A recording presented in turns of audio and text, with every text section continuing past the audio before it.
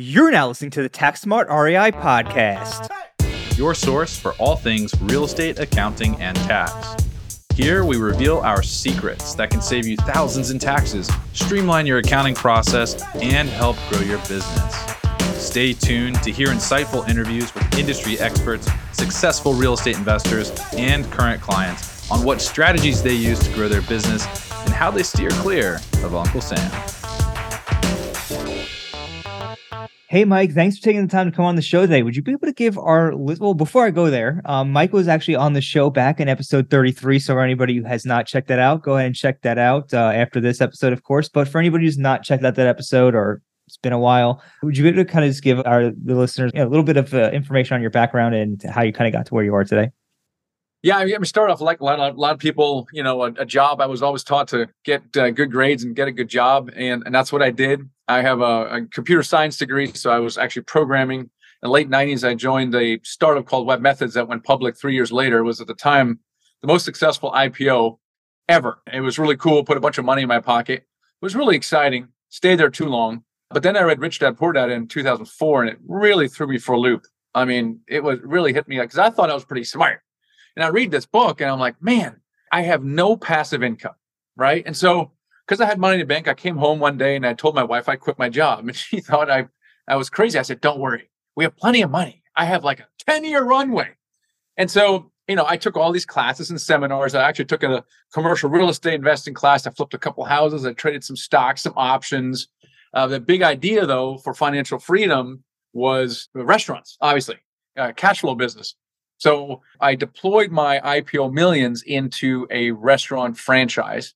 And I did have about 8 restaurants at a time. And I had a guy hire it all. And I was patting myself on the back in a state of semi-retirement and did what I want to for 3 years until the recession changed things a lot, to the point where I made less money. Then I made no money. Then I fired the guy who was running everything. And now I was running 6 restaurants at a time.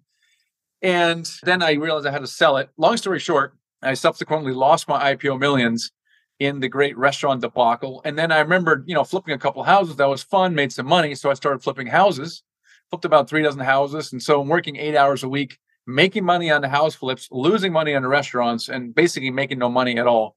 And it took me several years to extricate myself out of the restaurants. And then, I got into an apartment building in 2011. This was in Washington, D.C. It was a 12 unit.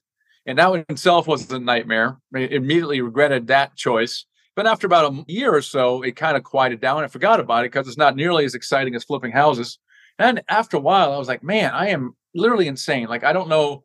This house flipping thing is not getting me any closer to financial freedom and passive income. But this apartment building was sending me like $1,000 a month. And I was like, maybe I should do more of that and less of the other. And that's when I kind of pivoted. And people right at the same time were asking me how I did this. And so I started doing some teaching on it. And I developed a course. And, today we're one of the leading authorities on teaching people how to syndicate, how to raise money to buy apartment buildings, do their first deal, and quit their job within a year. And we also, because we also buy apartment buildings, we also offer these investments to passive investors who don't want to be active in the business, but they do want to invest, get the benefits in the cash flow and the tax benefits. And now you're all cut up. Awesome. That's an awesome journey. And I was invested in a syndicate myself. I was on the GP side and the sponsorship side. And I realized how quickly you don't have to do that much if you do things right, you get the right people in place when you have an apartment building. I was actually shocked. And every time I talked about it with people, I was like, yo, what do I have to do? Like, what needs to be done? They're like, nothing. And I'm like, what? I just didn't get it. My mind exploded. So that's awesome. Taking a look at the current environment we're in, interest rates are high. People are, a recession may be looming over us in 2023. How has the macroeconomic conditions changed your outlook, if at all, on multifamily over, the coming years? They have not influenced my longer term or even medium short outlook. The fundamentals for housing in general is very strong. The only reason you're seeing a pullback is because of interest rates. It's not the level of interest rates, it's the speed with which they have gone up. Okay, so everybody bought stuff and bought houses in 2016 at 7%. No one thought twice about it. So it's not the level, it's the speed. And what's happening right now is that lenders are pulling back and they're not lending as much. So we used to get 80% loan to value. We could finance part of our construction cost, and that doesn't exist anymore. Loan to value is a lot lower. Now, We saw this right after COVID. And really what happens is lenders are always trying to assess risk. And fundamentally, the reason that you can get 3.5%, 4% interest loans is because lenders perceive real estate as a low risk investment, specifically apartment buildings. And now they're perceiving a high level risk. And that is because they can't quite assess where it's going to end up and how fast it's going to get there. So it increases the volatility, just like it does in the stock market. And therefore, the risk goes up, and therefore their loan to value goes up and things of that nature. Now, we've already seen that. We saw it at COVID come back. It took about 4 months for some of the lenders went away. Bridge lending went away, and it's starting to come back already. So we're seeing a reduction in prices really only because of the lending environment. And this is a short-term problem. The fundamentals in both single-family homes and multifamilies has not changed at all, right? The matter of the fact is you can't build any more affordable housing. You can't, especially after COVID, when everything is sky high. You can really only build unaffordable housing. Well, that's not what the country needs. We need affordable housing. You can't build it. Therefore, you have a limited housing stock, and then you have growing population in general. But if you look at the South, where it's warmer, the entire country is moving from both coasts in the north south. So all of these warmer climates are experiencing this huge influx of population growth, and there's no more housing. So what's going to happen to housing? It's going to go up. It's going to go up. It has to go up. There is more people that want limited housing, and they're going to, and the one who can pay the most is going to win. And that's kind of what's happening right now. So it kind of sounds like basically it's just a short-term blip. The interest rates are causing people to pause, but the reality situation is the fundamental supply and demands of housing in general, whether it be single family or multifamily, like you mentioned, is still very favorable for investors. It is very favorable to investors, and especially in this environment, which is inflationary. There's nothing better than real assets in general. Precious metals are real assets. They don't produce cash flow. They don't give you the tax benefits. So really, in an inflationary environment, real estate, anything that's real is good because it preserves the value, right? And so you see in everything that's going up, right? It's going up. And so same as rents are going up and the value of the real estate is going up.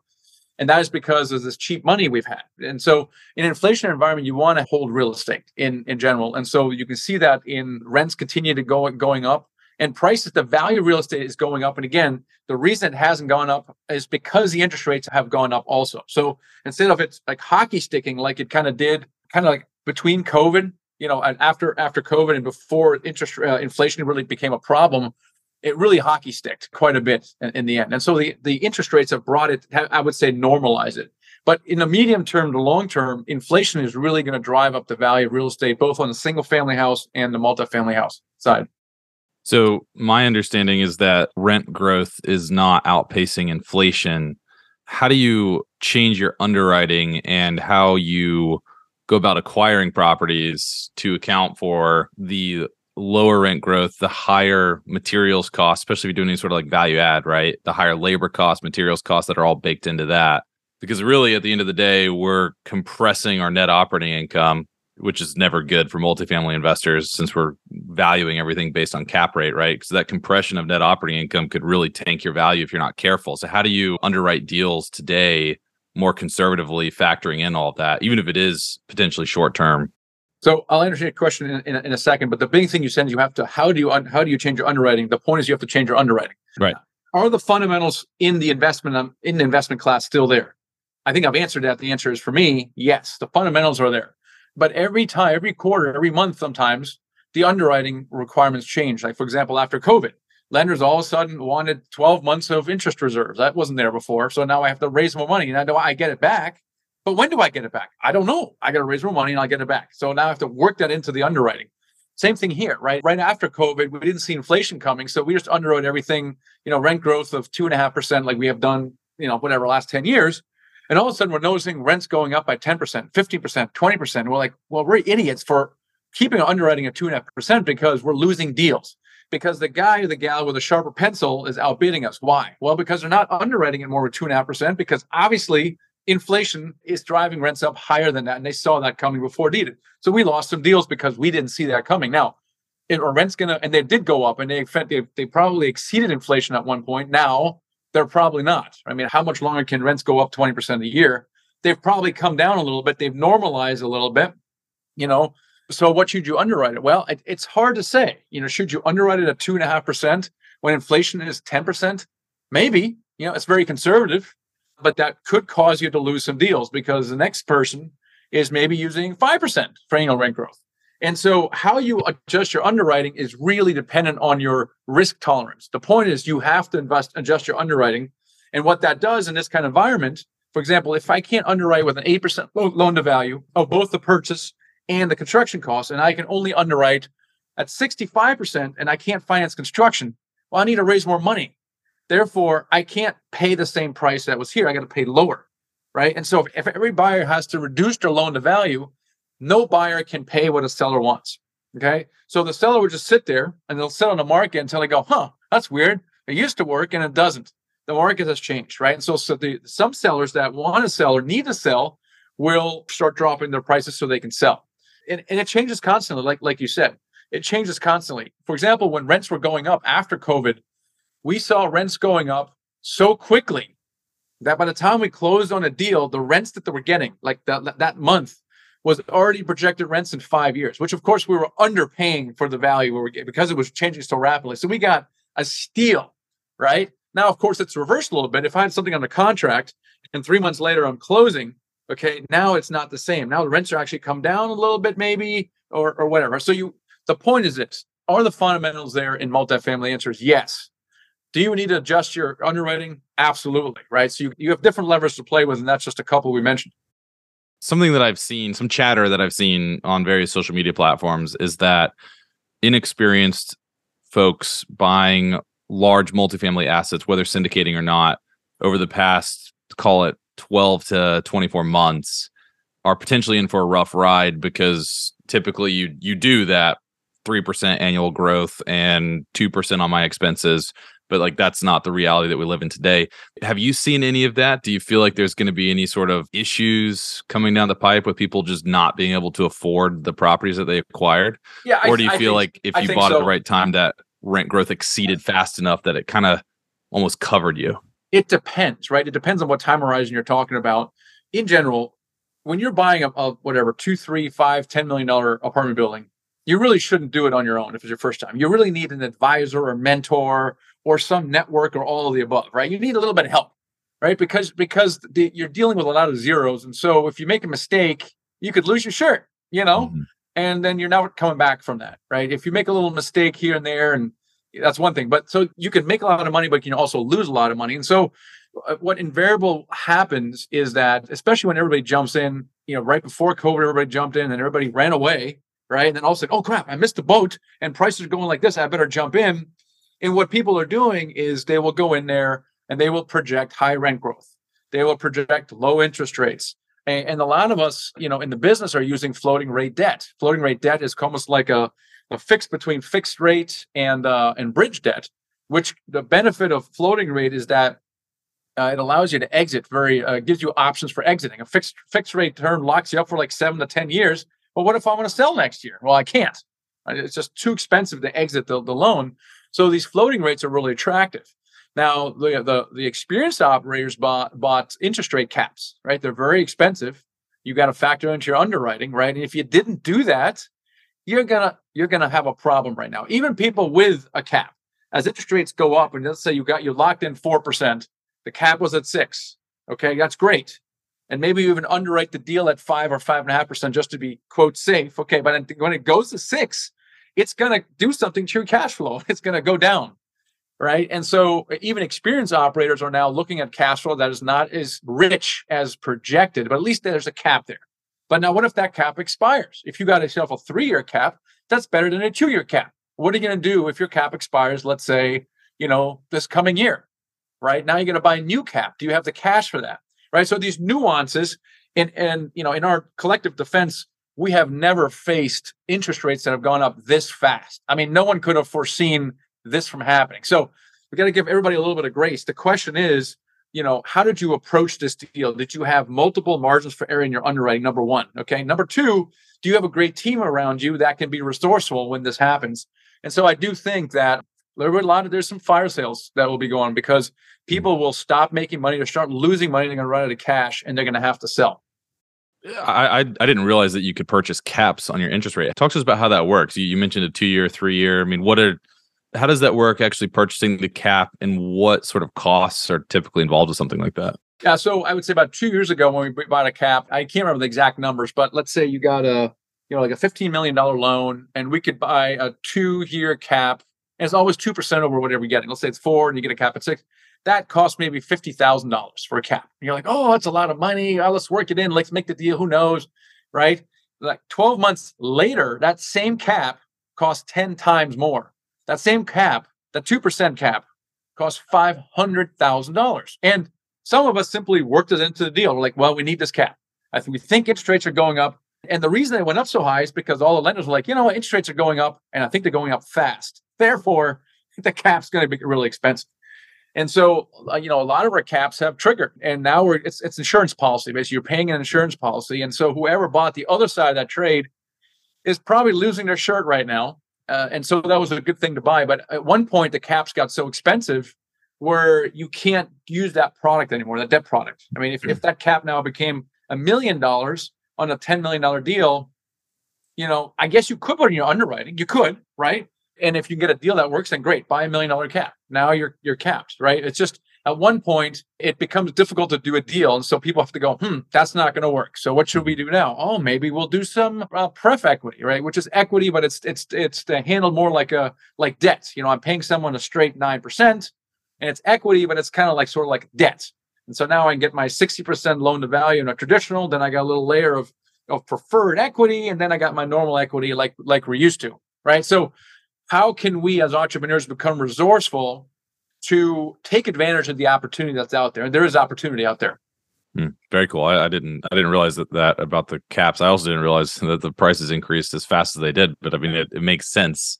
Who's on the other side of that trade? Is it the bank that's on the other side of that trade? I don't know. There's these derivatives consultants. There's this whole thing with lots of very, very complicated calculus stuff that I don't understand. It's like you get life insurance and they have this black box, and they put in your blood and your age and your behavior and out spits a bunch of numbers. That's kind of what it's like, I'm sure. It's a magic sausage factory. I don't understand it either. So let's assume somebody purchased maybe at the wrong time, and wrong time for a lot of different reasons. Interest rates are high, prices are high, whatever. They purchased at the wrong time. They thought rents were going to appreciate faster than maybe they are. They thought material costs would not be appreciating as fast as they are. Interest rates are going up. They have potentially floating rate debt that's going to kill them. 2023 is on the horizon. Everybody's talking about this big recession. Are we already in one? Whatever. What are some defensive moves that somebody that feels like they're in this situation, or they're almost in this situation, or they're getting nervous? What are some defensive moves that people could be doing right now to free up cash and to hedge against any future adverse issues? Well, it depends again on your time horizon, right? If you already earn a deal and you bought it 2 years ago and you're biting your nails right now, it's different than if you're buying a deal right now, right? I mean, if you're buying a deal right now, you've got to stick to your conservative underwriting across the board, right? Interest rates, rent projections, escalating expenses, cap rates are decompressing, like multiple levers you can pull in underwriting.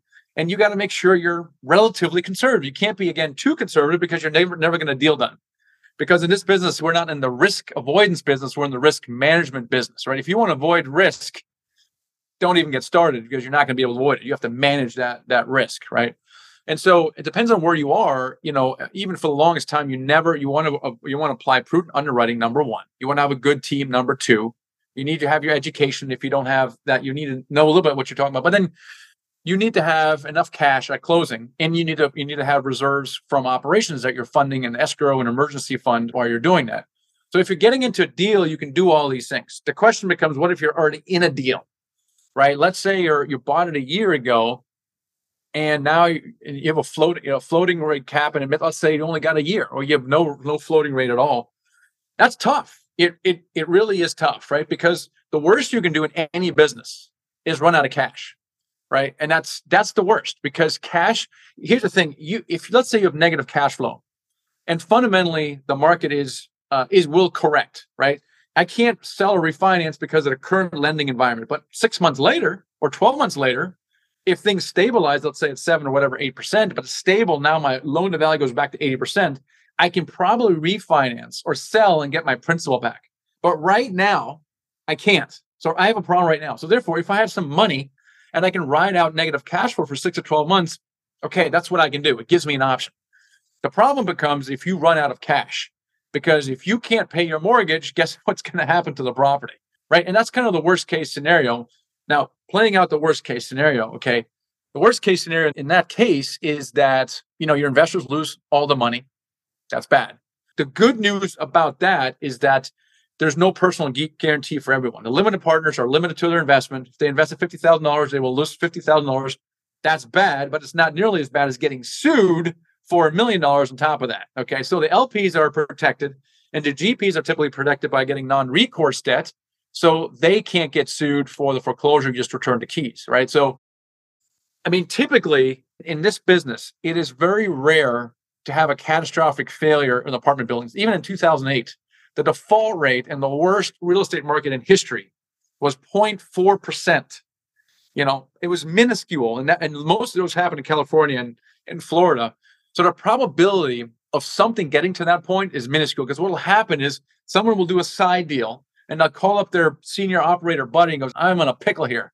What can you do for me? You know what? I'm going to buy you out. You're just not going to make any money as a GP. And I'm just going to step into your shoes, and we're going to bring a bunch of cash, and we're going to right the ship and finish your business plan. And we're going to make money. That's typically what's going to happen. So in this business, it's very rare that you have a catastrophic. In fact, I haven't seen it yet, but who knows? We'll see. We'll see what happens. All right. One more question before we kind of get into how you could help investors and things like that. So if you were an LP, right? Say I'm an LP looking to invest in this environment. We just went through a bunch of great stuff that I imagine you're going to want to ask the general partners, the sponsors of the deal, if they have these things in place. Was there any other tips or things that you would say that an LP should be asking or be on the lookout for if they're looking to make an investment with a syndicator in this current environment? As a passive investor, you should always care about losing principal, or rather not losing principal, right? So this has always been the case. And even when one talks to potential investors, the inexperienced operator will always lead with how much money they can make, right? And the prudent investor doesn't really care about that as much. They really care about the risks. And now it's more apparent than ever, especially what's going on in the stock market right now, than crypto. People are like, oh crap, I can actually lose money, right? For a period of time, no one could lose any money. Right. And now it's like, oh my, I can actually lose money. And so now more than ever, it's really important to ask the question, what are the risks in this business? Any business, not just multifamily syndication, but what's the risk in this business? And what's the operator say? If the operator says, I don't know, there's no risk, it's a slam dunk, you should definitely run the other way. If the operator says, well, gosh, let me tell you all the risks here. Let me list them all. And then the next conversation go, well, that's great. What are you doing to mitigate or manage that risk? What are you doing so that we're not going to lose any money? And then you can tell how the operator responds. If the operator doesn't know what the risks are, they're going in blind, right? If the operator knows what the risks are and not doing anything to mitigate it, they're stupid, right? If the operator knows the risk and are mitigating it, it makes sense to you, and the opportunity is still good enough, you're like, I think this person knows what they're doing, right? So it's really more asking questions around the downside. What could go wrong, and what are you going to do about it? Because here's the problem as an investor, okay, fundamentally. Where am I going to put my money right now? There's literally no option. The only option is cash, which, of course, with 10% plus inflation is also an awful place. At least you can't lose it. Well, you'll lose 10% every single year. That also kind of sucks, but I guess it's better than losing 75% in Bitcoin, right? Or 25% in the stock market. And so the investor has this conundrum. What are they going to do with their money right now? And so, we want to be able to help them with that. We want to give them high quality real estate investments, that are solid, where their downside is protected, but they also have potential for upside. That's awesome. That's good advice. And I think if I'm making any LP investments, I'm definitely going to be asking about the downside risk, because like you said, and so many other investors always say, you have to protect the downside risk and the upside will take care of itself. That's what I've heard before. So I know that you help sponsors, you help people get into deals, and there's like a coaching group that you have. Would you be able to kind of just take us through a little bit about what that looks like and how you help investors get into multifamily properties? Yeah, I think in a podcast like that, I'm typically talking to two kinds of people. I'm talking to active investors who want to be the entrepreneur. They want to look for the deal, put the deal together, raise the money. And then there's the passive investor, which we're talking about here. They're like, I'm a high income earner. I don't have the time. I'm not going to exit my business right now, but I would like an exit plan maybe in 5 to 10 years. and I would like to make some investments to allow me to do that. And so I think the best resource, if your listeners or watchers are new to syndication, either as an active or a passive investor, is probably to listen to our podcast or possibly read my book. And the best way to do that is to go into our Freedom Vault. So we have all these free resources we put into what we call the Freedom Vault. So for passive investors, we have the ultimate guide to passively investing in real estate syndications. For active investors, we have a free ebook, for example, that talks about how to raise money to buy your first apartment building deal, or how to analyze deals in 10 minutes. So resources like that. And so we have a link for your listeners. It's called thefreedompodcast.com/tax for your audience. So it's thefreedompodcast.com/tax. And there's a link to our podcast, which is free, and then a link to the Freedom Vault, which is also free. And that might give people a good segue into exploring this a little bit further. Awesome. So we're going to drop that into the show notes for anybody who does want to check that out. I know I'm probably going to grab the ultimate guide for the LP investors, read through that. So that's going to be awesome. Mike, thanks again for coming on the show today. Really appreciate you coming on, sharing your knowledge and discussing kind of what's going on and what investors need to be aware of in this current environment. Been fun. Thanks for having me. Thanks for listening to today's show. If you enjoyed the show, please find us on iTunes and leave us a review. You can also email us at contact@therealestatecpa.com with any feedback or topic suggestions. We are always taking on new clients, and with the new tax laws in play, you really don't want to navigate this alone. Let us help you save money on taxes and with your accounting and CFO needs. To become a client, navigate to our client page at therealestatecpa.com and fill out a web form with as much detail about your situation as possible. Thanks so much for listening. Have a great rest of your week.